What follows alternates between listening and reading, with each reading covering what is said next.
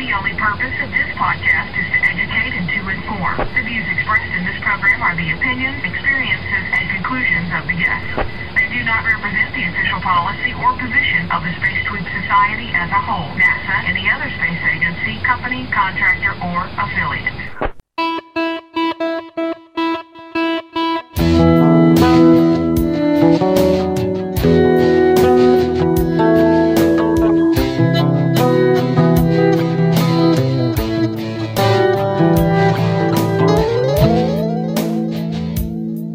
Alrighty, and welcome everybody to this very special edition of the Talking Space podcast.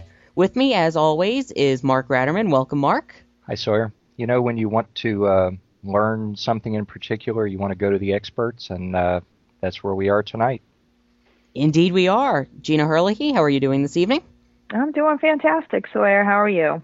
I'm beyond amazing tonight, and how are you, Gene Mikulka? Sir, we're doing okay. We had a little technical difficulty, but we're here and ready to enjoy the evening. That's what matters. And also joining us today, we have a very special guest. Joining us now is a NASA astronaut who has flown aboard the space shuttle 4 times and performed 3 EVAs or spacewalks to aid in the construction of the International Space Station. He's also the co-author of Planetology, Unlocking the Secrets of the Solar System, and Hellhawks, and is the sole author of Skywalking, an astronaut's memoir, which was selected as one of the top 5 books on space in 2006 by the Wall Street Journal.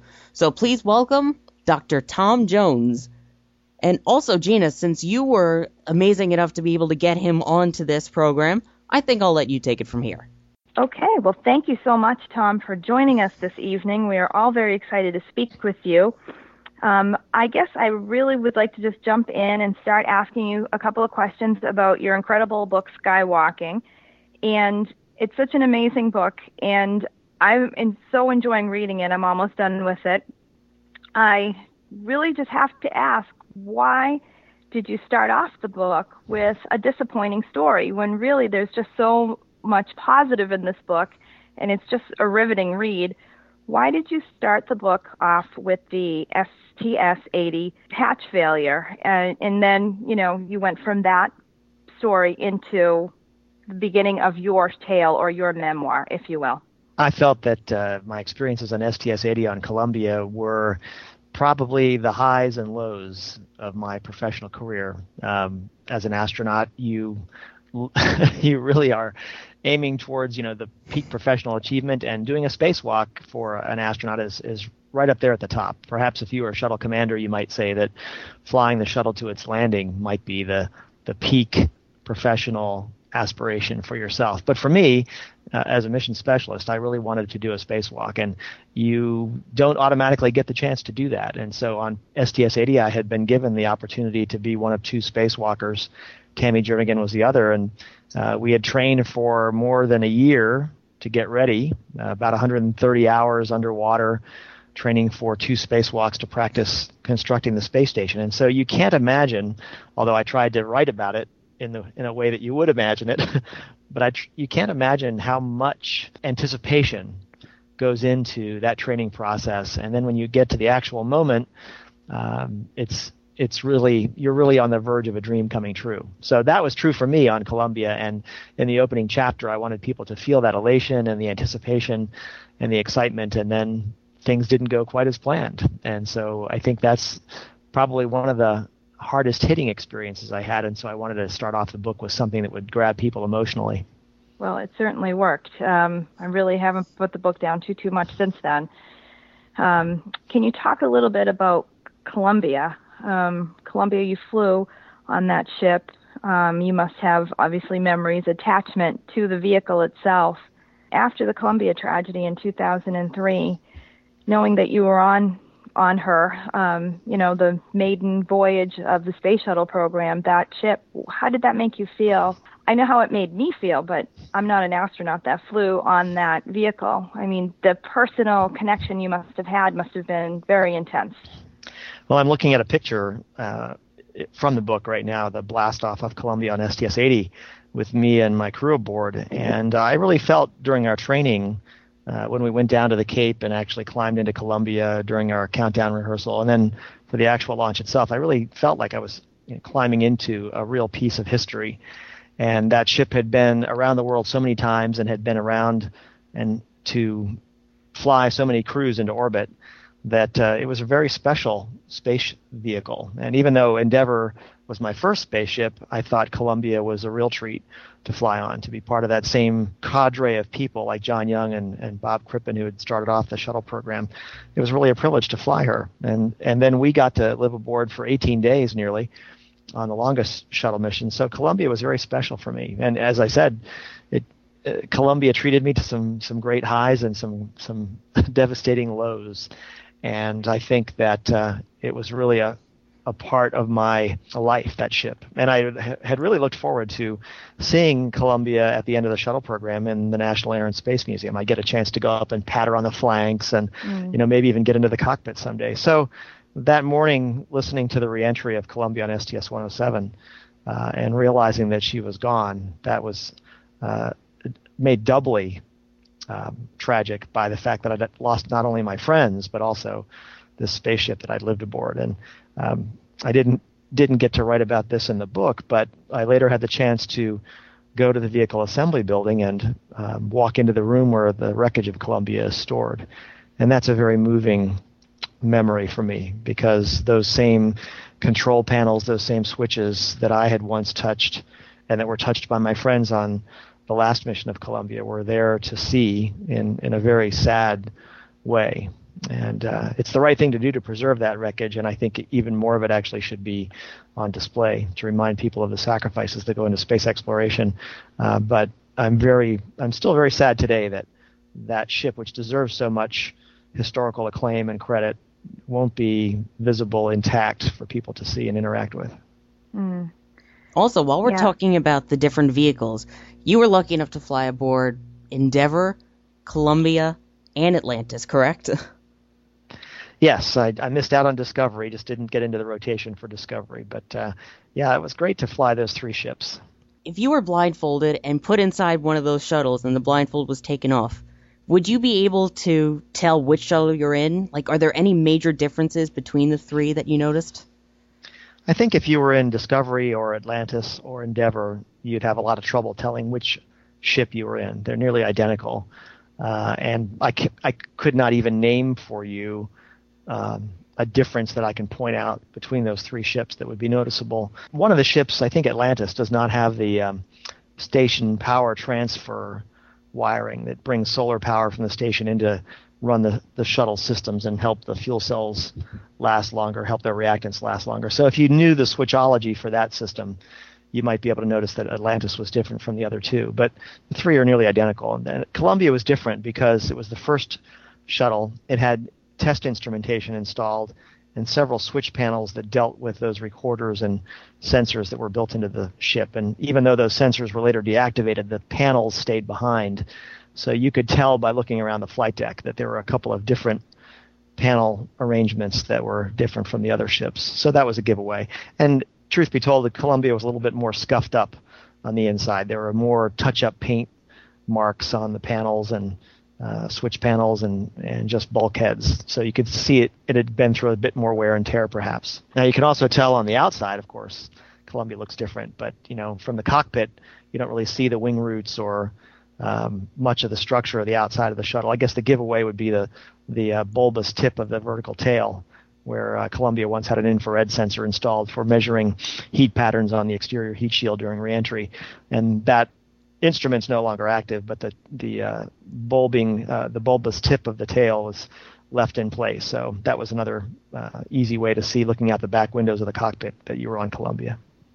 Now, is that why Columbia was chosen for STS-107, since it was a true science mission? Because I heard that Columbia was bigger or heavier, so it wasn't really all that good for lifting too much heavy cargo. That's true. In the main, that's true. Columbia had a beefier structure. The engineers designed it for the loads that they thought they would experience in ascent and entry and in orbit.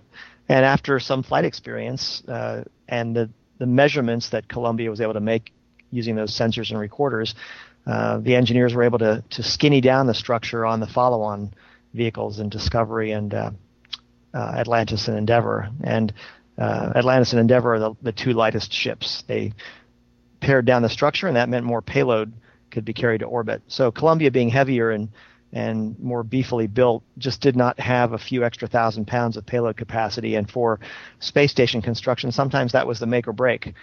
You wanted to use every pound you could lift in the payload bay to get some of the heavier laboratory modules, for example, up to the station, especially and the solar array trusses.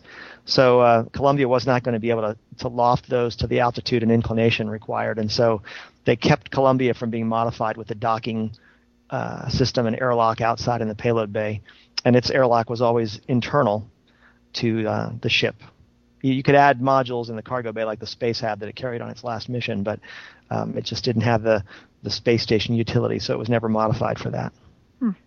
Could you expand a little bit upon your personal experience building the International Space Station, and then what it was like when you finally arrived at the station? Did it meet your expectations? Was it performing up to what you were expected it to do, or you had such personal involvement, you were there really at the beginning, at the onset of the station? If you could expand upon that.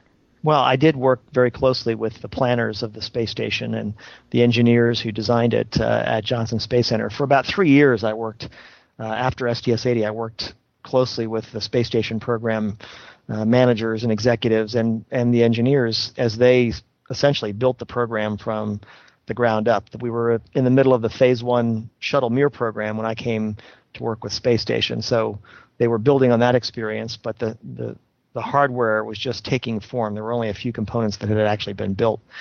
So I saw the planning on the vehicle side of how it was designed and built and what problems were encountered and how they were overcome. And I also, I think, saw even more closely the operational side of how you operate the station and plan to do that internationally with astronauts from different countries, training challenges, the building of simulators in several different countries, and how you actually can physically get the crew to where they need to be to learn the skills they needed to be on orbit. So integrating the cosmonaut corps with the astronaut corps was probably one of the biggest people and operational challenges. So I saw that process unfold over 3 years, and I never really knew when I would get there, but eventually I was lucky enough after a couple of years of that work to get assigned to putting the U.S. laboratory up on what was called Mission 5A, Assembly Mission 5A, STS-98.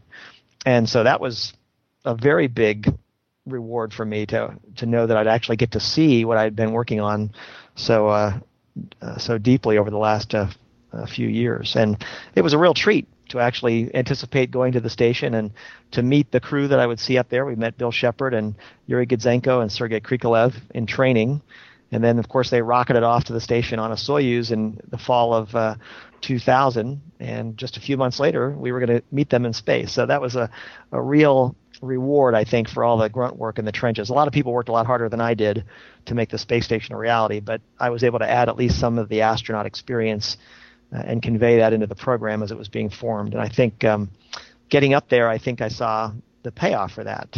We had an international crew, the first one, and they were getting along just great, and they were handling both Russian and American systems very well. And to float into the space station for the first time was like leaving the antiseptic atmosphere of a doctor's office, the laboratory-like atmosphere of the shuttle, and then you were floating into somebody's foyer. It was very homey, a little bit warmer and cozier over in the station.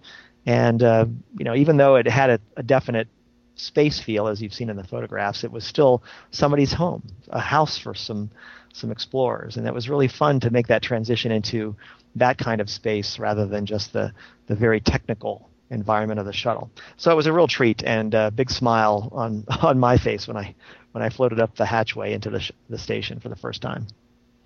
Wow, that's got to be an incredible feeling. I can't imagine really.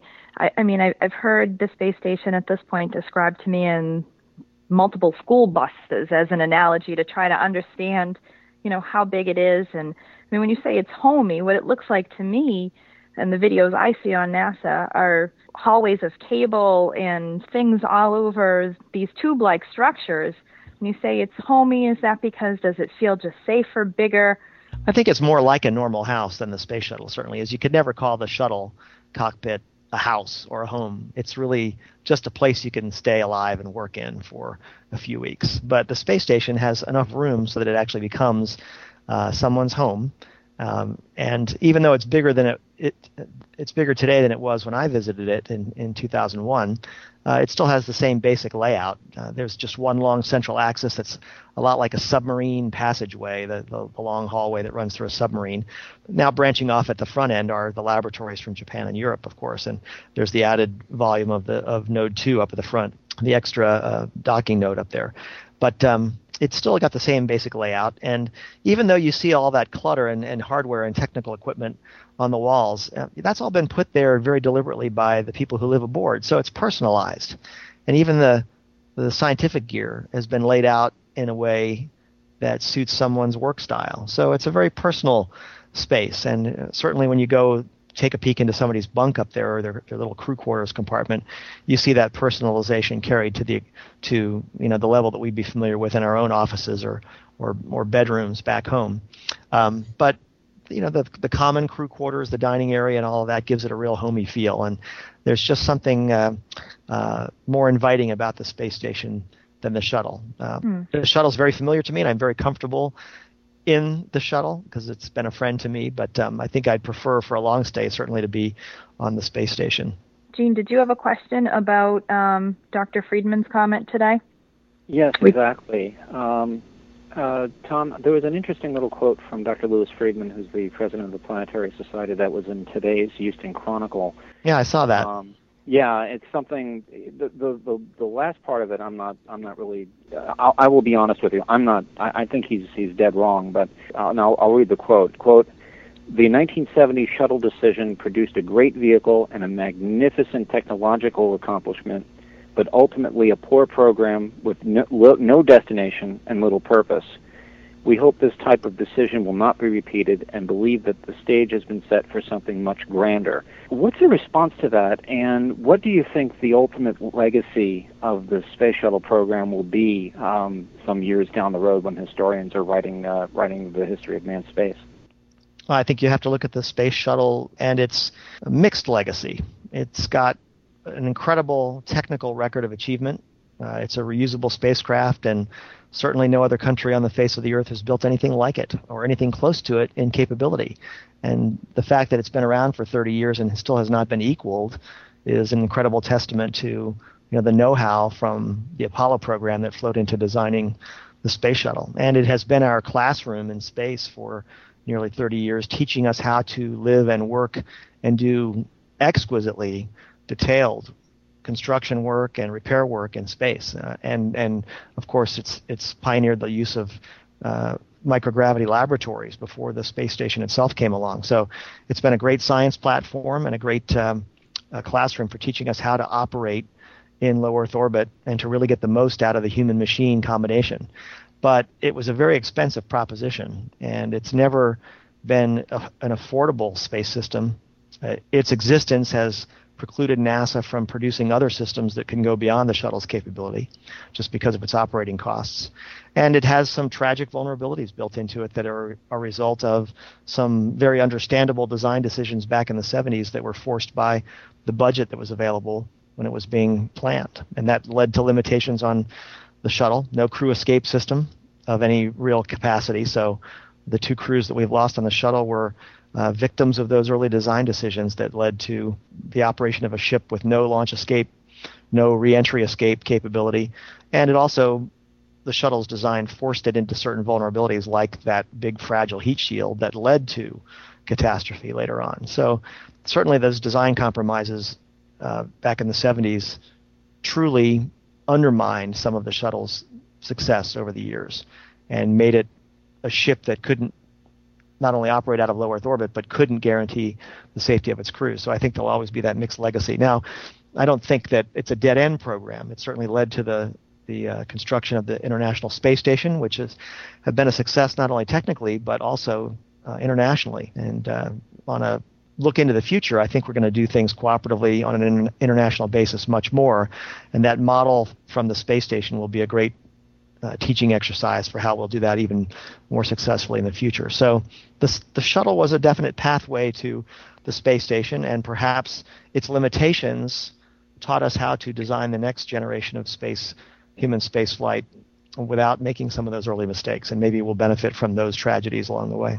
I guess with reference to a follow-up question with that, the Orion spacecraft has been characterized by some, Dr. Buzz Aldrin included, as sort of a step backward, looking and using Apollo-style technology instead of moving forward with another winged craft a la the space shuttle. In your opinion, is Orion, the Orion Altair combination a backward step, or is this a good implementation? I think it's important to realize that the Orion's built for a specific purpose, and that's returning humans to deep space beyond low Earth orbit. And whether your destination is the moon or the nearby asteroids or Mars eventually, that's what Orion is tailored for. And so while it lacks the elegant way of returning to the Earth that the shuttle has, I don't think that's a strike against it. I think you design a ship to be economical and to have low operating costs and to be safe. These are all lessons we've learned from the shuttle. And Orion is designed to meet those objectives, those design goals. And you don't want to carry landing gear and wings and a large heat shield all the way out to the moon, and perhaps some of that even to the surface in some ways of doing a return to the moon. So I think Orion is justifiably designed to be a ballistic reentry capsule, and it dispenses with the landing on a runway. And that's not, to me, a problem at all. I think that's a design choice that you make to make the ship affordable and to make it more efficient in performing that mission. Now, I regret the fact that astronauts will have to splash down into the ocean and won't land elegantly on a runway. But there's a commercial revolution in spaceflight going on too, and I would predict that by the time 10 years goes by, we'll have a commercial version that borrows shuttle technology to fly people back to a runway landing. Whether that's an outgrowth of the new commercial providers that will first go suborbital, or whether it's a new design that'll be built by large aerospace companies to compete in the commercial arena, I don't know. But I think the shuttle's capacity for doing a number of great things in low Earth orbit will be replaced commercially, if not by NASA. And NASA should perhaps consider that a way to replace the shuttle's capacities in orbit is to supplement the Orion with commercial vehicles or capabilities that it can contract out for low Earth orbit. In preparation for all this, I stumbled across a really interesting story. It was about you at age 5, your grandmother giving you a book on spaceflight. I think she picked it up for a quarter. And that's sort of credited, you sort of credited that leading you toward a career and leading you toward becoming an astronaut. Is there anyone else that was sort of instrumental in your career that you can look at and say, yeah, this is another individual that sort of was a pivotal individual in your decision? Well, I think that I grew up in the space race of the 1960s, so I was aware of the swirl of interest and hype about the early astronauts. And certainly the race to the moon with the Russians was on everybody's minds back in the 60s. It made newspaper headlines on a regular basis.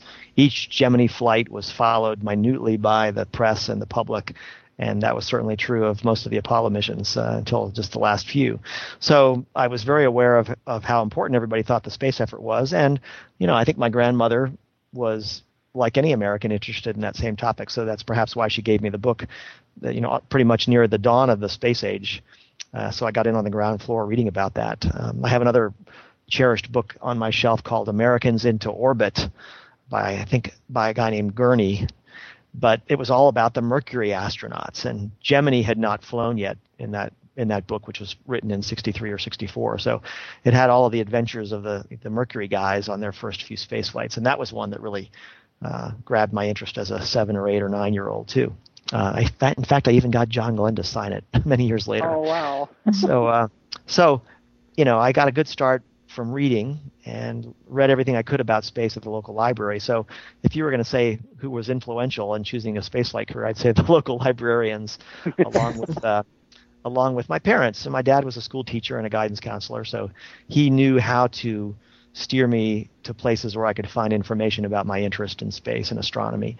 And they dug into their pockets one Christmas and when I was 12, they bought me my first telescope. Now, it was shared by all of my siblings and I, but certainly I was the one who wanted it the most. And I still have that telescope, too. So, that was a great thing to allow me to explore the universe personally from my front yard in Baltimore, Maryland. And I think that was something very smart that my parents did. So I'd have to thank them for the encouragement. They never said, oh, that's silly. And they never said it was impossible. And they never said, oh, that's for somebody very special, not you. They really thought that I could apply myself and have a chance to do that someday. So with that kind of confidence in my abilities, it was natural for me to go and explore this whole career path further in high school and beyond. Well, Tom, actually, I met you while I was standing at the Astronaut Scholarship Foundation autograph show with my 5-year-old son, who's now been to 2 shuttle launches. But I have to say, hearing you talk about the Mercury astronauts, how does it feel to be at an event like that when you're 30 feet away from Scott Carpenter and you are being treated just like him? You're in the club, you are an astronaut, and Scott Carpenter's there, and Jim Lovell's there, and, these guys are big heroes to so many of... To me. They're big heroes to me. How does that make you feel? That must just be incredible.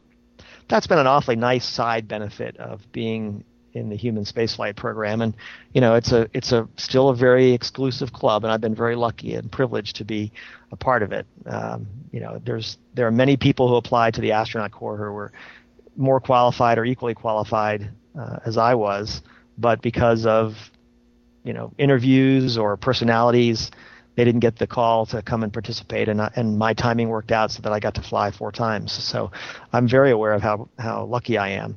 And part of that association with the astronaut corps means that you get to meet these people who were my heroes growing up. I mean, I idolized the Mercury and the Gemini astronauts, and certainly the Apollo folks too. So what a thrill it's been to actually have a conversation with many of them. I've met a lot of the Apollo moonwalkers, and as you know from reading Skywalking, I got to fly T-38 jets with John Young from Apollo 16 and from Gemini 3 and the first shuttle flight. So it's a pinch me kind of moment when you wind up in a cockpit with some explorer pioneer like that.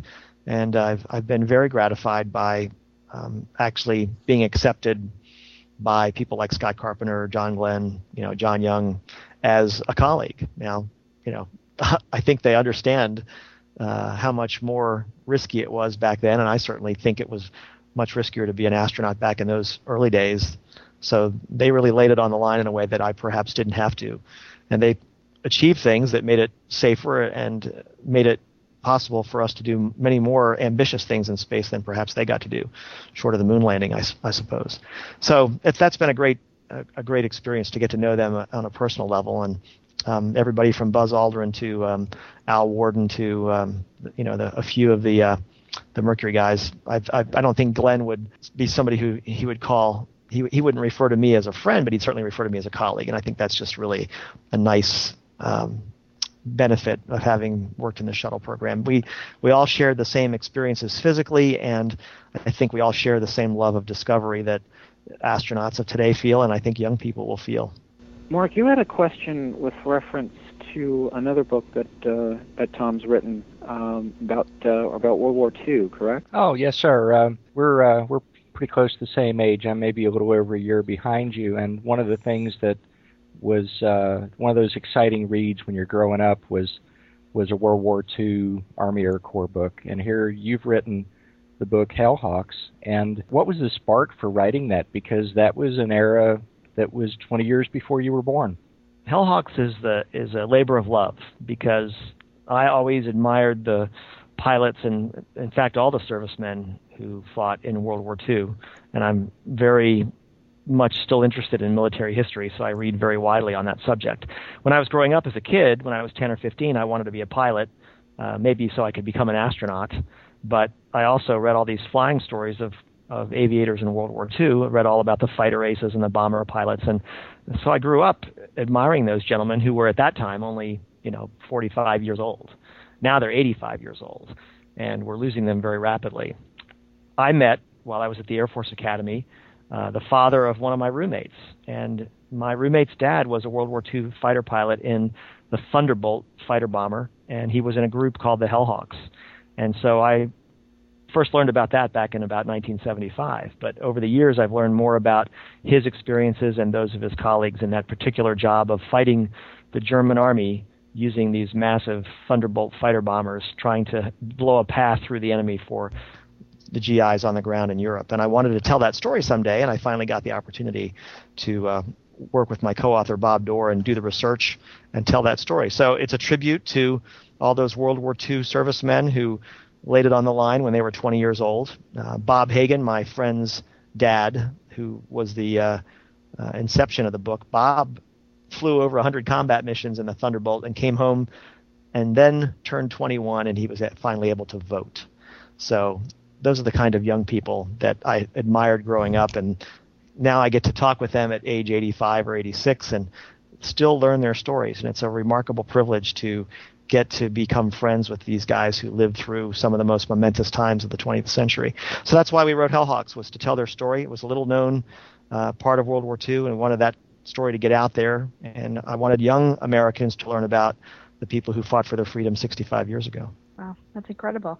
You've got another amazing book as well, this planetology book, and obviously your background as an advanced education is in planetary science. And this book has a beautiful cover to it. The Smithsonian is the publisher of that book as well? National Geographic. And as you might expect, it is a very image-rich book because that's the trademark National Geo skill. And so we worked very closely with the photo archivists at the National Geographic. And we have, in planetology, that we tell the story of the processes that shape the solar system. But we tell it visually through all the latest imagery from around the solar system, from NASA's robotic probes and our international partners' robotic imagery from around the solar system. And then we combine that with shots taken from Earth orbit of the Earth. It's, of course, a planet in its own right, and our textbook for learning about the rest of the solar system. And then we blend that with a lot of ground images, beautiful shots from the National Geographic files that illustrate geological phenomena like impact and volcanism and erosion and tectonics. And so you'll find it a really visually grabbing book with some great material for both young people and the student of planetary science. A great Christmas gift. Oh, it certainly is a beautiful book. I had the opportunity to flip through it, and I think I am going to order me one for my son and for myself, too. Well, young people can start by reading the captions with the beautiful photos in there, and then they can graduate to the chapter material, which is not technically too daunting. It's written at the National Geographic magazine level, if you will.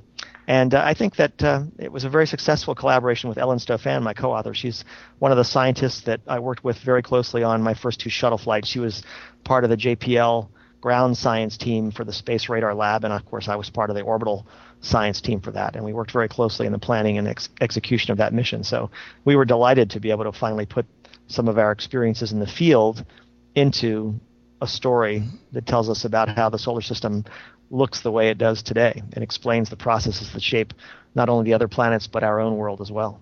It's phenomenal. Do you have anything else you want to add about any of your books? Well, for young people, I'd recommend they look up one of my older books called Mission Earth. It's out of print, but you can still find a lot of used copies on Amazon, for example. And Mission Earth is about my first 2 flights studying the changing Earth from the Space Shuttle Endeavour with the Space Radar Lab. And it's written for middle school audiences. It's got a great collection of photographs of my orbital experiences. And it's almost like an orbital diary compared in parallel with the investigations that the scientists were doing on the ground to understand our orbital observations. So if some young person wants a real taste of what it's like to live and explore space, Mission Earth is a good way to start. I think that's a great one to peruse if you've got a dream about being an explorer in space someday yourself. And I think that one of the most rewarding things I've done since flying in space has been try to share those experiences in print. And that's one way to communicate what it's like up there. And I try to do my best at giving people the human dimension of spaceflight, both in skywalking and in planetology. And I tried to share what my World War II heroes experienced in their fight against the Germans during World War II in the pages of Hellhawks. Now, I hope you don't mind again, I've got one more quick question here. Go ahead. All right. Well, first off, I just have to ask, since I'm a classic rock fan, Can I guess that your least favorite group is now The Doors? No, they had some good music, and that was just funny. It wasn't funny at the time, but I can appreciate the humor now. And I think what happened there with that story, the morning we found out our 2 spacewalks were canceled on Columbia, they opened up our day by waking us up with this music from The Doors, and it was this song that maybe you've heard called Break On Through to the Other Side. And it wasn't one of my favorites, but when I heard that, I thought, well, they must have found the solution to the problem.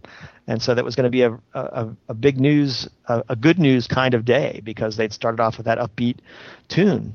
And perhaps what happened was they thought we were going to get to do these spacewalks, and they were trying to keep us cheered up. But that morning just happened to be the morning that the mission management team actually concluded that the risks of trying to bludgeon our way out of the jammed hatch were probably not worth risking the science goals that we had on that flight. So they made the right call. They didn't know what music had been laid in for wake-up music that morning, and so it just was sort of a funny contrast between the upbeat message of the song and the real downer of a message from the mission management team. So, also on the last mission that you went on, STS-98, when you actually were successfully able to complete 3 EVAs with Robert Curbeam, what was going through your head right before the first spacewalk, before you opened the hatch? Oh, I have a very good memory. So I was in that airlock in a vacuum with Bob, wondering whether I'd get the hatch to open.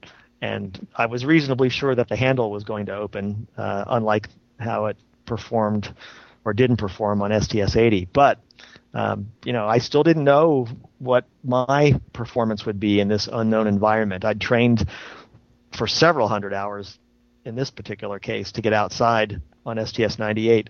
And so until the moment I actually got the hatch to open and then fought my way through the fabric thermal cover, that was a lot more difficult than I thought it would be, until I actually floated outside and had the sunshine warming up my arms and legs through the fabric of the spacesuit, and I could actually see the Earth and the black sky through the faceplate of the helmet.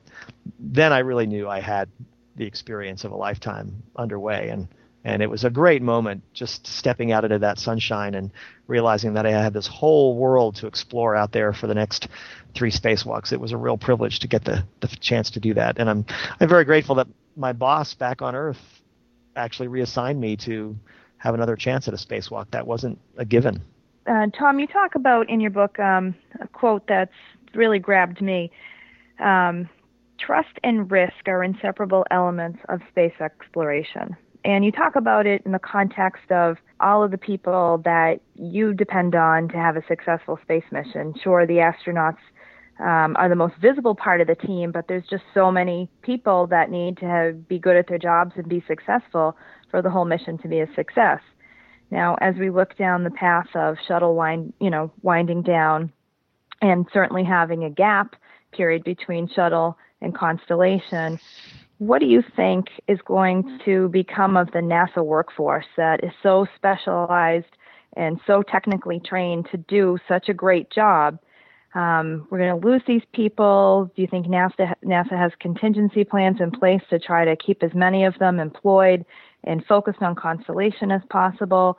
Or will this really hurt the continuity of safety and know-how that NASA has been able to build up through 30 years of the shuttle program? I think there's no question that NASA will lose talent and irreplaceable talent in the process of shifting over to the Orion program. And it's inescapable that layoffs are going to occur this year as the shuttle winds down, and NASA's planning for transitioning to the Constellation systems from the shuttle was trying to preserve as many of those folks as possible and their talents and retain those critical skills as we get started on flying a new vehicle. But because of the budget shortfalls that NASA has seen over the last 5 years, those plans have not been able to really meet the problem or the challenge. So what was once supposed to be a 2-year stand down between the shuttle and Orion and the Ares 1 has now turned into 5 or more. And there's really no way you can paper over that gap. There are people who will lose their jobs at the Cape this year and in Houston and around the other NASA centers if they're connected with human space flight. And some of those people will not be offered positions because they're just not ready yet. The money isn't there yet to open up new positions or slots in Constellation. And certainly at the Cape, there won't be any launch operations going on for 5 or 6 years. And it's going to be a really tough loss for NASA and the country, because when the time comes, we're going to have to find all those talents and skills again, and those people may not be available. In fact, many of them will not be. They'll have either retired or they will have gone off and found better opportunities, more stable employment, if you will, and they'll be lost, and we'll have to start from scratch and training up new people. And I think that's a terrible price to pay for that budget parsimony over the last 5 years. I really fault the last administration with not living up to its stated goals. They proposed great goals and direction for NASA, but then didn't provide the funds, and I'm at a loss as to why they didn't follow through. But that's got a real definite human cost. So yes, I believe that the workforce is all important to success and to safety.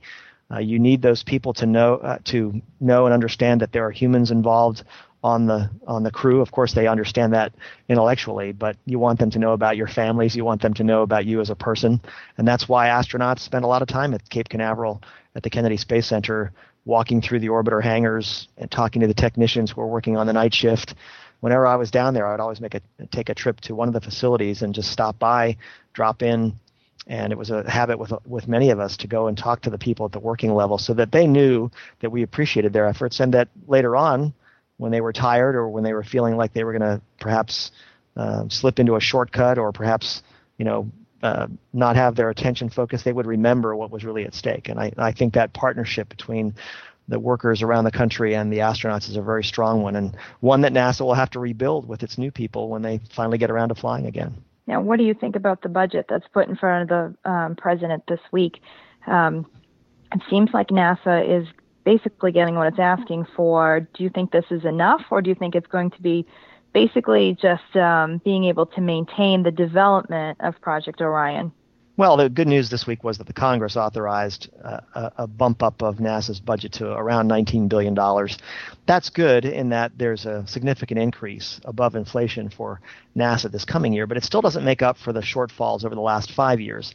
And it's not fair to the current administration to have to rectify the situation that's built up over 5 years. But nevertheless, that's where we are today. So if this administration wants to see the space program proceed to new frontiers, to pioneer new discoveries and send astronauts beyond the space station, as NASA has been directed to and as the Congress has endorsed, the administration is going to have to come up with the funds. So they have a choice, a very stark one, about whether NASA and the U.S. retain leadership and space experience and capability, or whether we are surpassed in the next 5 years or so by other countries that budget for space achievement more vigorously. And I think that regrettably, the White House is between a rock and a hard place. They have to make some hard choices about devoting these extra resources to NASA. That's the only way out of it. Certainly there is reorganization that can be done within NASA to make it more efficient, and I hope Charlie Bolden has good proposals on the table for that, and then the White House will back him up as he tries to make the space agency more efficient. But if you look back over the last 15 years, NASA has lost about 25% of its buying power in real terms by becoming more efficient and by shedding some of the waste and fat in its operations. And I think it's about the leanest you can make it. My experience on the NASA Advisory Council the last 3 years has convinced me that there is not a lot of fat to cut out, and that people were trying to keep Constellation moving forward while trying to finish the space station and operate the shuttle safely. They've been doing that in good faith. And I think the only way to reward that good faith is to give the resources to the space program that it deserves. Tom, if you could make the decision about NASA's future, given what's been reported by the Augustine Committee, which path would you take, or what do you think is the best way for NASA to proceed heading into the future? My opinion is, and I write about this in the last chapter of Skywalking, is that it's very important that we continue to challenge ourselves in the human spaceflight program. If we want to make important discoveries using the talents of humans, we need to send them beyond the space station and low Earth orbit. We've been there for 30 years and even longer, actually, and we need to, once again, put human explorers and their talents and skills out there on the frontier. And that frontier is on the lunar surface, it's on the nearby asteroids, it's at certain construction sites at the Lagrange points between Earth, Moon, and Earth and the Sun. And eventually it's going to be on Mars as we push back the frontiers. So I think the fundamental thing that the Augustine Committee pointed out is that we can't reach those frontiers without additional resources, and that it's very important for national leadership and national defense and economic competitiveness that we put a new challenge in front of us to send human explorers beyond where we've been for the last 30 years. That is the key point, is to make sure that we have a challenge in front of us that can inspire young people to go into the fields of math and science and engineering and give those explorers the resources that they need to make sensible progress. It'll be easy to make a decision to just mark time. The hard decision will be to continue to challenge ourselves and declare that the U.S. is going to still be at the forefront of exploration in sending humans into space. And I think there is value from sending humans out there to use their skills as field explorers. If resources on the moon are practically extractable, then we should send people down there to set up that operation, and then maybe we can go on from the moon after that's done. And we should certainly tap into the known resources like water that are at the near Earth objects, and those are within human reach in the next 10 years as we develop skills to glide across deep space with the new heavy lift Ares 5, for example, and the Orion spacecraft. And I really believe that Mars is a very scientifically worthy goal to attain, but I think before we get to Mars, we ought to spend some time actually generating wealth and making money in space close to the Earth and the Moon by using the resources, energy and materials and water that are out there. And when we generate a thriving economic base between here and the Moon, I think that'll give us a lot more resources then to catapult scientific explorers to Mars. In the meantime, we can continue to explore Mars robotically. So it's a partnership. You send robots to where humans can't reach now, and then when you're ready, you can send human explorers to tackle the tough questions. You cover launch coverage on Fox News, and I am quite often horrified by how little the American media covers what's happening in space. Maybe NASA's a victim of its own success, and another space shuttle mission is, another success, great, it landed. I mean, you sort of get, when I talk to people about my excitement about space, they just, another space shuttle mission is, I can see the glazing of the eyes, and I think the press or the American media is really missing the boat here, because I think there's so much good that comes out of NASA, and it's so exciting. And as a correspondent on a major news network, how do you feel about this? Do you think that the outreach is appropriate, not enough, or do you have any idea, really why, or do you think it will pick up as we try to outreach back to the Moon and out towards Mars? Well, I think you're right that they miss an opportunity to excite audiences and to grab audiences with the exciting work that gets done in space, both by people who fly robots to other worlds and by astronaut experiences and work in orbit on the space station, for example. I think there's a lot more that can be told about that story that's going on above us right now. But the news business is very strange. They are driven by the immediate and the topical and something that they can show moving pictures of. So if you've got a still photo of the universe or a new image from the Hubble telescope, that's not as grabbing in their mind as moving pictures of a car chase.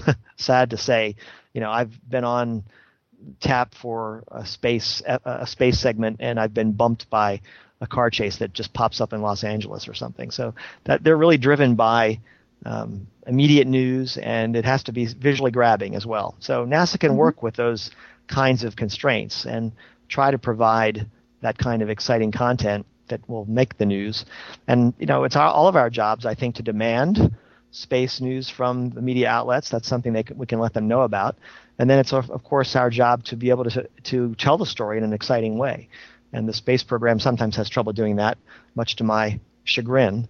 But we ought to try to be better communicators, and we ought to try to use the new social networking opportunities we have electronically to get the word out and get people to understand that there's things that are interesting and exciting that are happening every day. So I appreciate your efforts on spreading that word out there, and I'll try to keep up my end by suggesting good stories to Fox News and other media folks.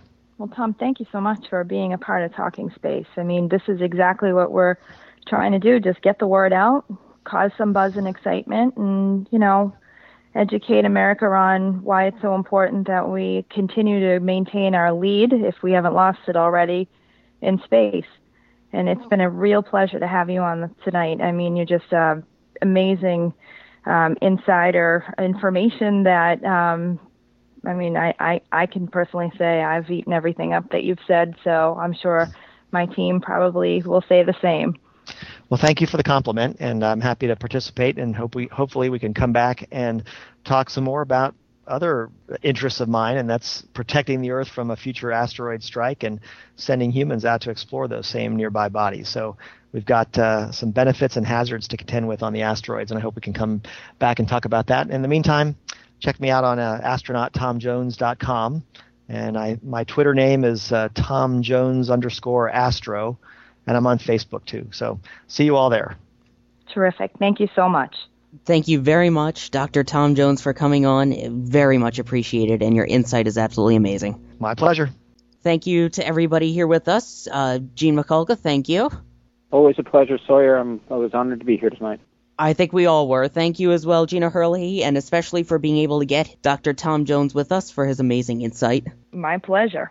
And Mark Ratterman, once again, thank you for all of your help and your questions, especially with your input for working for the FAA and about his book, Hellhawks. Well, you can call me Mark, but my name should be speechless at this point. I would say that's a very good representation of most of us and probably most of you out there listening. So once again, thank you for listening, and I'm pretty much getting tongue-tied trying to say all of this, but have a great day, night, evening, or whatever it may be where you are. You know the day destroys the night, night divides the day. Try to run, try to hide, break on through to the other side, break on through to the other side, break on through to the other side, yeah.